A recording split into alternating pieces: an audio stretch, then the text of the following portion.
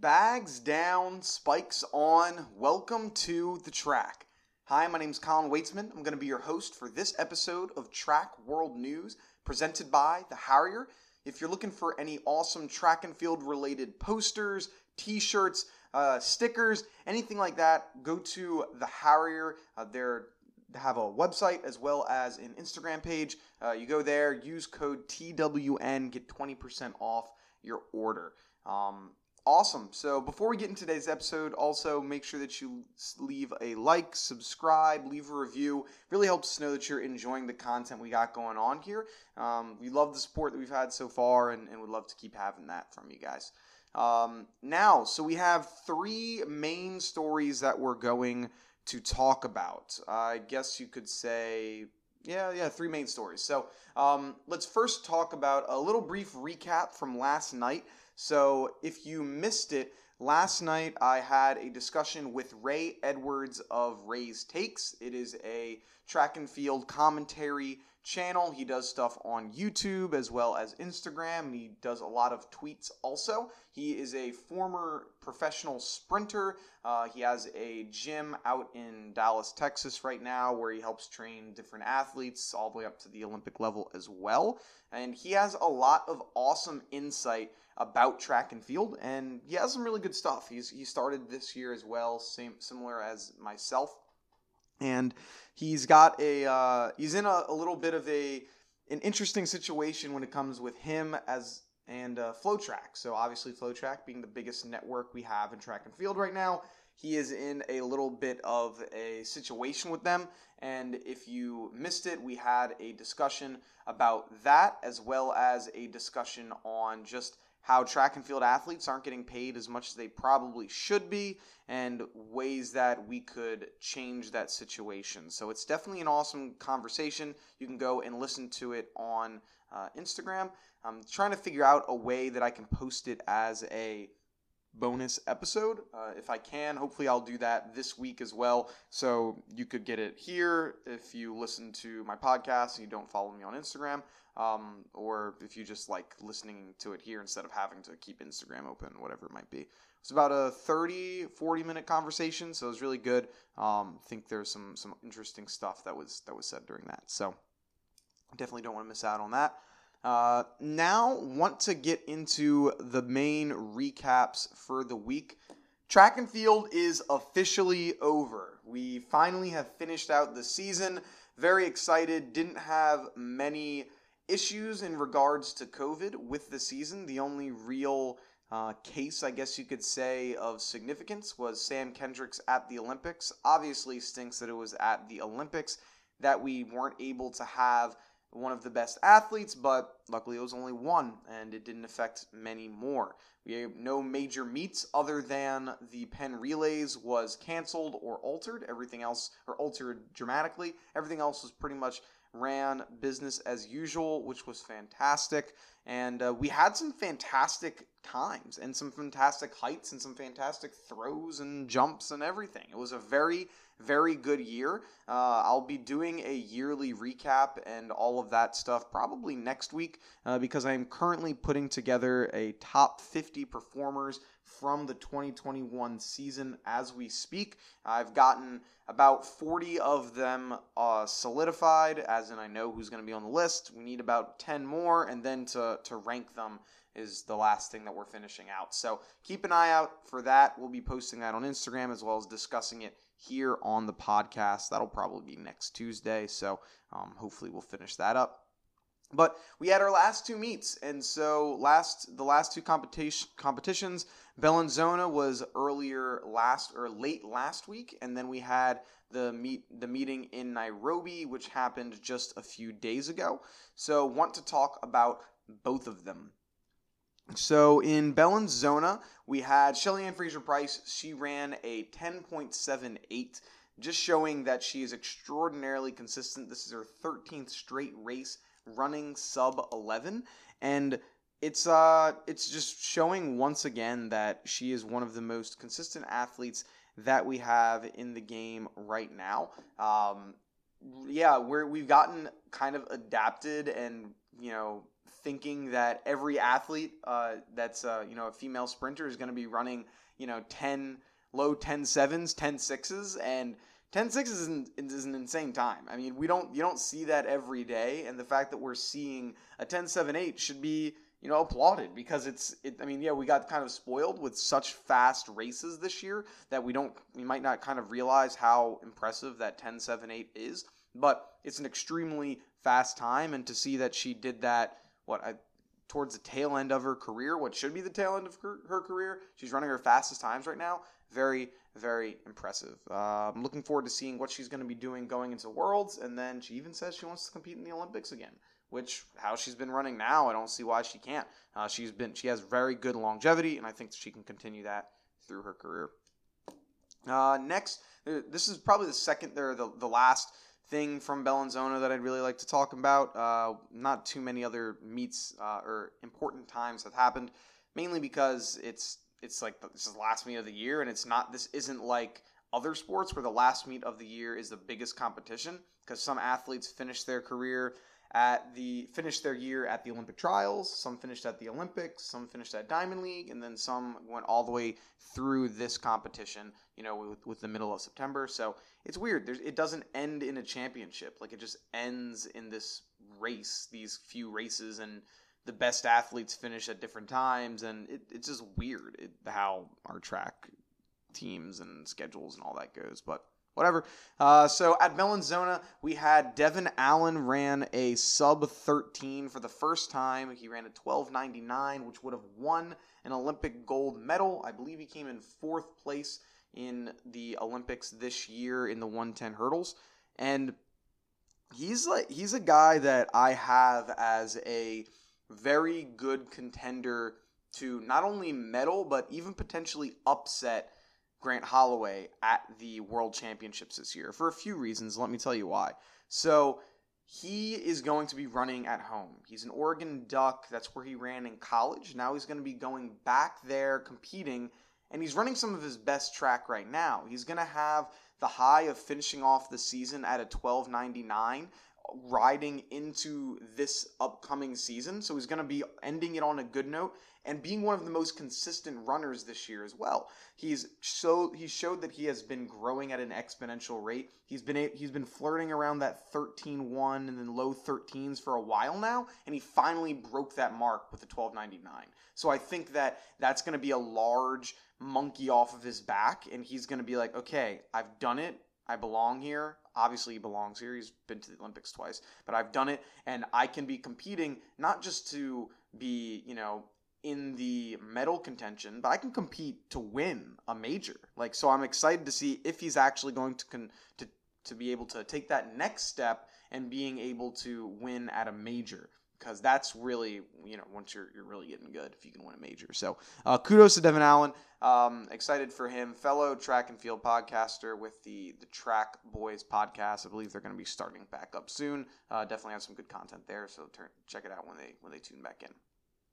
Next was the final race that we had of the season. It was out in Nairobi. We had a couple really good performances in the 100 as well as the 200. And so I want to talk about both of them here. So first we'll talk about the 100.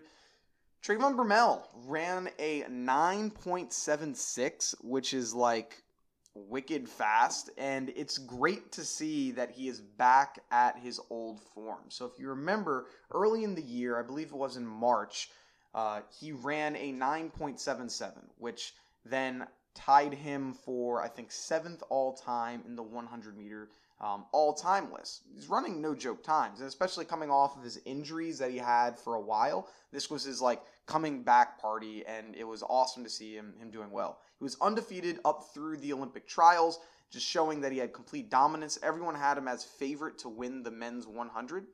And then something happens.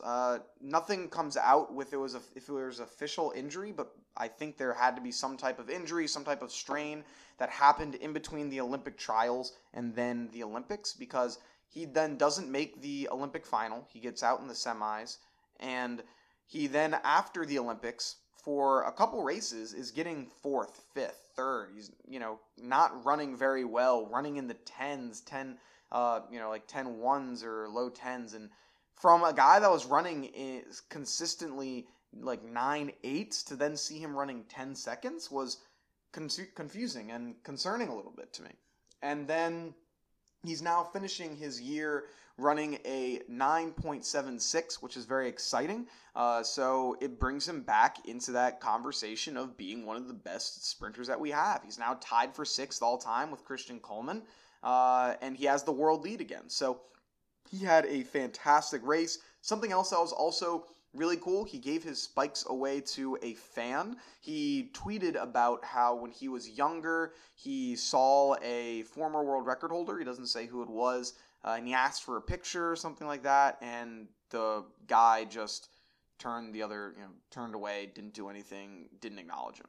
And he mentioned he doesn't want that to happen at all. So he's going to be someone that interacts with his fans a lot, which is something that you love to hear, because as a track fan myself, like knowing like, hey, this is a guy that, interacts with his fans. He knows that he is an athlete that has people looking at what he does over the course of sub 10 seconds. They're fans of what you're doing over that amount of time. Like, it's important to make sure you're interacting with them. And so it's cool to see him do that.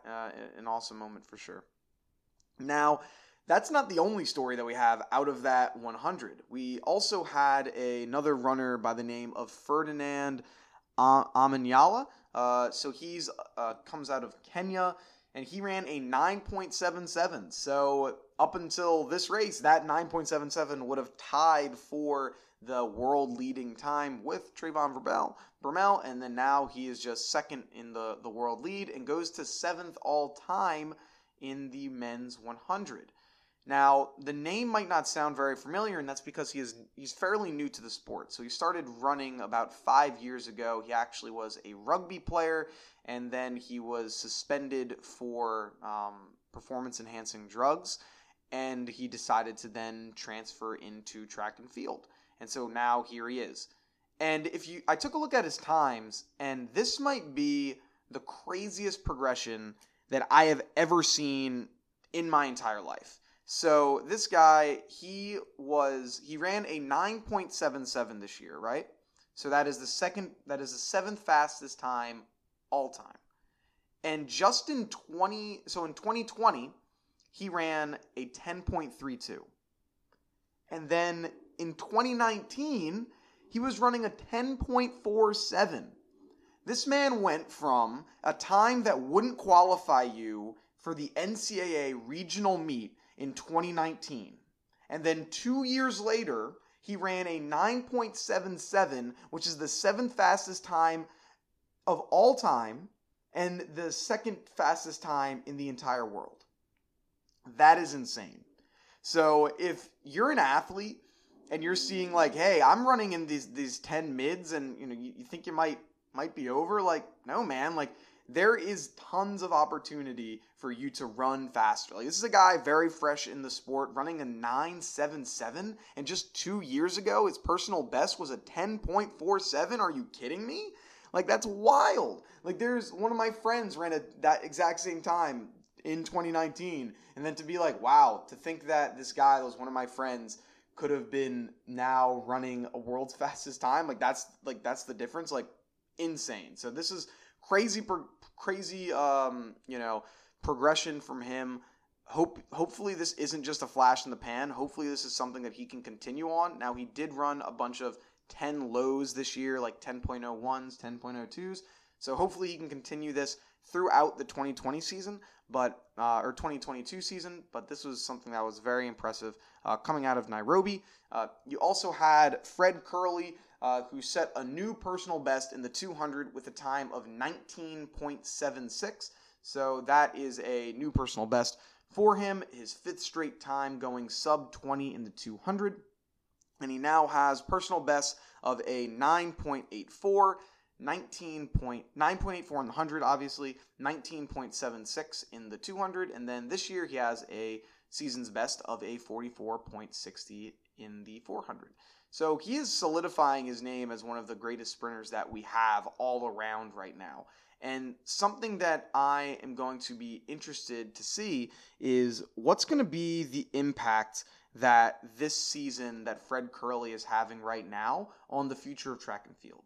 So before this, we saw a lot of sprinters that were 400-meter specialists or were 100 and 200-meter specialists. And this year, Kerley completely broke that mold. And I'm interested to see if this is going to be something we'll be seeing throughout the entire track and field world with younger sprinters. If you remember, not too long ago, I actually spoke with Connor Washington, who's going to be a freshman at Arkansas, one of the top sprinters in the entire country, and he mentioned that he wants to do the 1, 2, and the 4, and that the fact that Kerley is doing this played a little bit of a part in his decision. And that is something that's huge. And so I'm wondering if this is going to be kind of like the new thing. Is this going to be like how Steph deciding to shoot threes from anywhere made every kid want to start shooting threes? And now we have some of the best shooters of all time that are probably still in middle school right now because they've been practicing shooting since they were 3 years old, trying to shoot from 30 feet out. Is that going to be the same thing, but for track? Are we now going to be having a plethora of sprinters that saw Fred Kerley, who was a 400-meter runner? They thought they were going to just be a 400-meter runner and say, you know what? Let me expand my repertoire a little bit. Let me try to do some more. I think it is. I think we're going to be seeing more people that are 400-meter runners running in the 100 open. I mean, for example, Noah Williams, who is one of the best 400-meter runners that we have. I'm saying 400 a lot.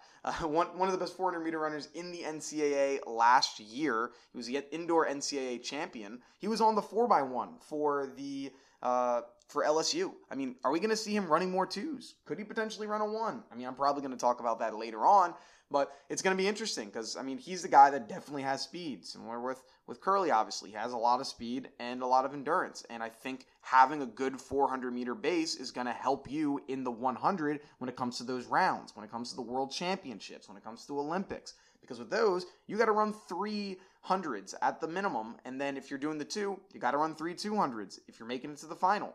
And if you have a good base in the 400, that stuff gets easier because you have better endurance. I mean, I think it can happen. I think it could happen, and I hope that it does because it'll be very exciting to see a lot of runners start to expand the repertoire. We saw Michael Norman do the 100 a few times towards the end of this year. He also did it in 2020, and he ran fairly well. He was running, what was it, like 9, he ran like a 9.9 or something like that this year. I think he even ran a 9.8 last year. So I'll be interested to see if he also expands into doing the 100 also. And then finally, to wrap up this show, we had Justin Gatlin. So he announced that he will not be retiring yet. He is still thinking about what is going on with his career. He obviously ran in Nairobi as well. He originally said that the race that he had in Bellinzona was going to be it, and then he signed up for this Nairobi race. One thing that might have done that is that this race was at elevation. It was like 6,000 feet above sea level, so usually that helps you run a little bit faster for sprinters. And so I wouldn't be surprised if he's like, yeah, let's do this. Let's see if we can knock out another sub 10 or whatever. I think he ran a 10.01, 10.02, ran fairly fast, especially for a 39-year-old. But he said that he's going to hold off on his decision to retire, see if he's going to stretch his career out for another year. If you remember a while ago, he actually said that he originally wanted to have 2020 be the last year that he competed, but then with the Olympics being moved to 2021, obviously he expanded that by 1 year, because why not? And then now he's thinking about doing it again. I think one reason that plays a big factor is that he pulled up at the Olympic trials in the final with a hammy injury. And so I think he wants to go out on his own terms. He wants to give himself a chance to make that 2022 team. And can he do it? I mean, it's going to be really freaking rough, man. Like, it is going to be hard to make this 100-meter team. One, we don't know who's going to be on it. And two, we have Christian Coleman running. So you're going to have Coleman, Kerley, Bromell, Bracey, Kenny Bednarek running. I mean, you're going to have a lot of people, and not even to mention the younger guys that are going to possibly be running it. The new pros. You're going to be having Terrence Laird, Arian Knighton, Jalen Slade. Like, there's a lot of really good runners that we have that this 100-meter team is going to be tough, really tough to make. But he could he get into the top 6, get on that relay pool? Definitely, he could. If you make the 100-meter final, you got a good shot. All you got to do is beat 2 people. And he could make it. And then I think if he does that, he would then probably end his career doing one of those. But I think he'll probably run next year. I mean, I think he'll probably think about it and be like, hey, it's a U.S., it's going to be a U.S. World Championship, so I don't have to actually leave the United States. I can stay here in the U.S. where I'm comfortable, where I don't have to go anywhere. The travel can be easy. I can train, and then I can get on the track at Oregon and be in front of my home fans, the people that love me the most, that see me the most, that grew up watching me, and then potentially call it a career there. So that's what I think he'll probably do. We'll see as the story develops. If he announces a retirement, if he announces he's staying, you'll hear it here. We'll mention that. But that has been another episode of Track World News. Hope that you guys have enjoyed it. If you did, please make sure that you leave a like, leave a review, leave a comment. All that stuff really helps us know that you're enjoying what's going on. And 30 seconds that it takes for you to do that really does mean the world for me. So if you could, would really appreciate it. My name's Colin. This has been another episode of Track World News. Have a good one, and peace.